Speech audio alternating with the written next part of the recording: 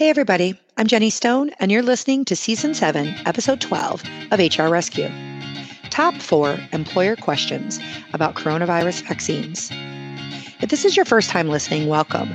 The HR Rescue podcast provides business owners, new HR professionals, and HR department of one with solutions and guidance on some of the most common HR issues.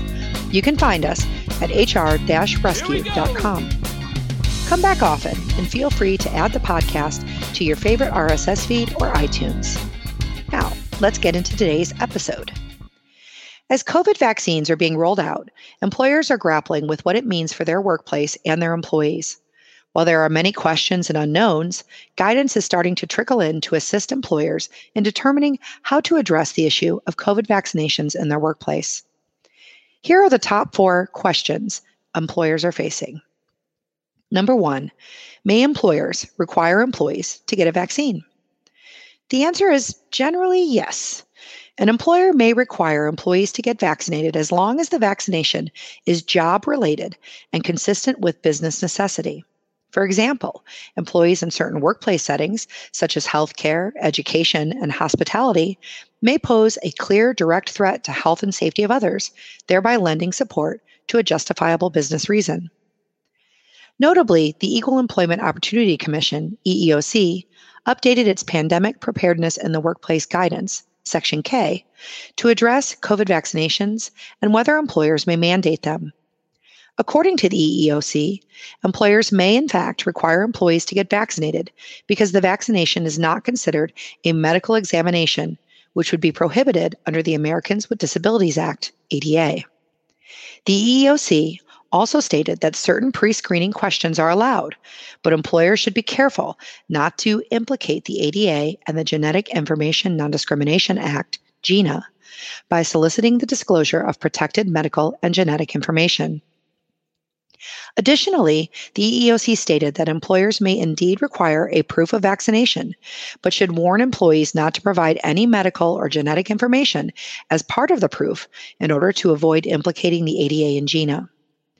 Importantly, the EEOC reiterated that any vaccination policy must include a procedure for employees to request an exemption, a reasonable accommodation on the basis of a disability under the ADA or a sincerely held religious belief under Title VII of the Civil Rights Act of 1964.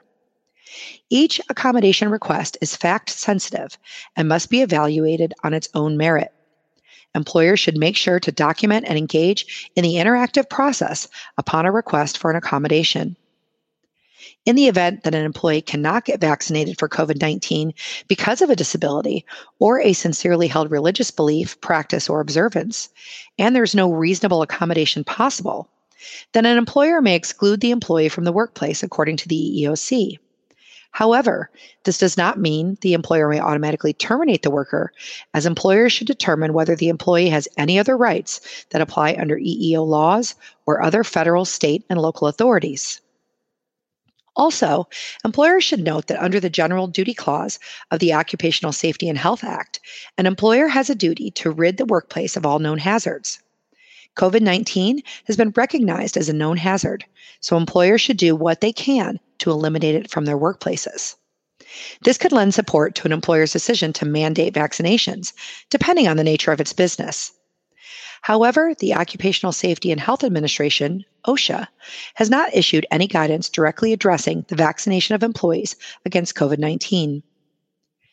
Employers with unionized workforce should also know that vaccination mandate may be considered a mandatory subject of collective bargaining, which gives rise to a duty to bargain with the union prior to implementing such a policy. However, employers should review their existing collective bargaining agreement to see if it provides for management right to implement this type of decision without having to come to the bargaining table. Number 2, what should be included in a vaccination policy?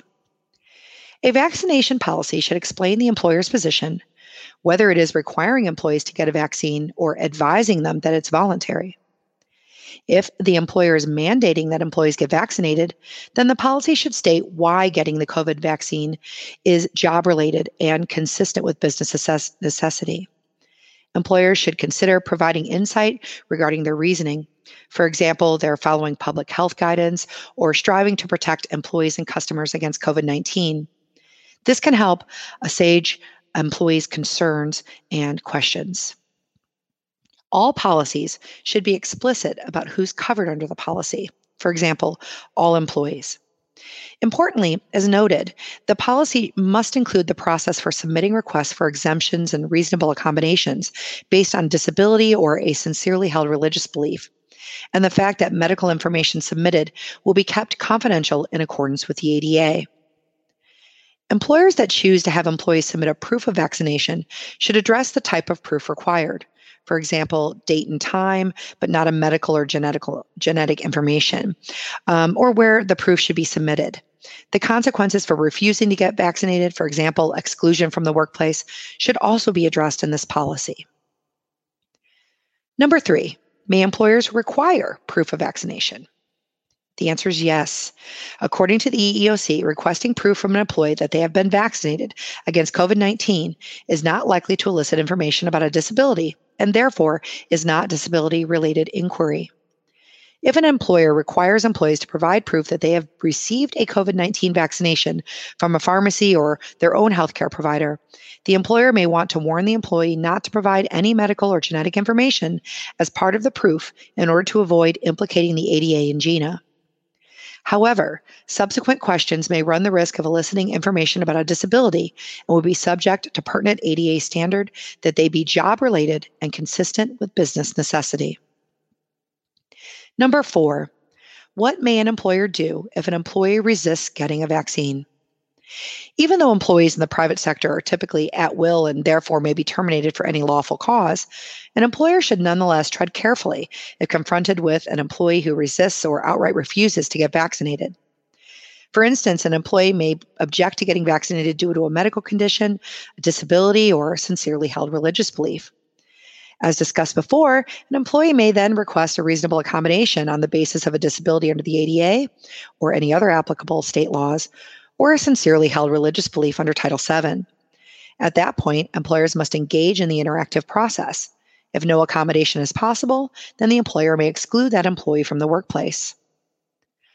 Also, an employee may raise concerns or fears about the safety of COVID vaccines, most likely due to the fast development timelines. Employers also must be prepared for this type of objection, as some may have personal thoughts or beliefs about vaccines and the virus in general. This division among the workforce may lead to employee discussions and other protected activity that may be protected under Section 7 of the National Labor Relations Act.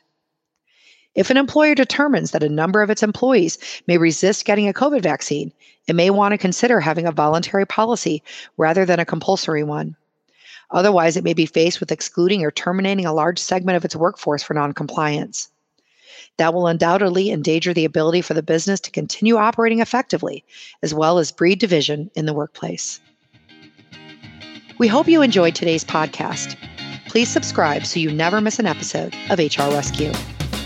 The opinions expressed in this program do not represent legal advice, nor should they necessarily be taken as the views of HR Shield or its employees. Here we go!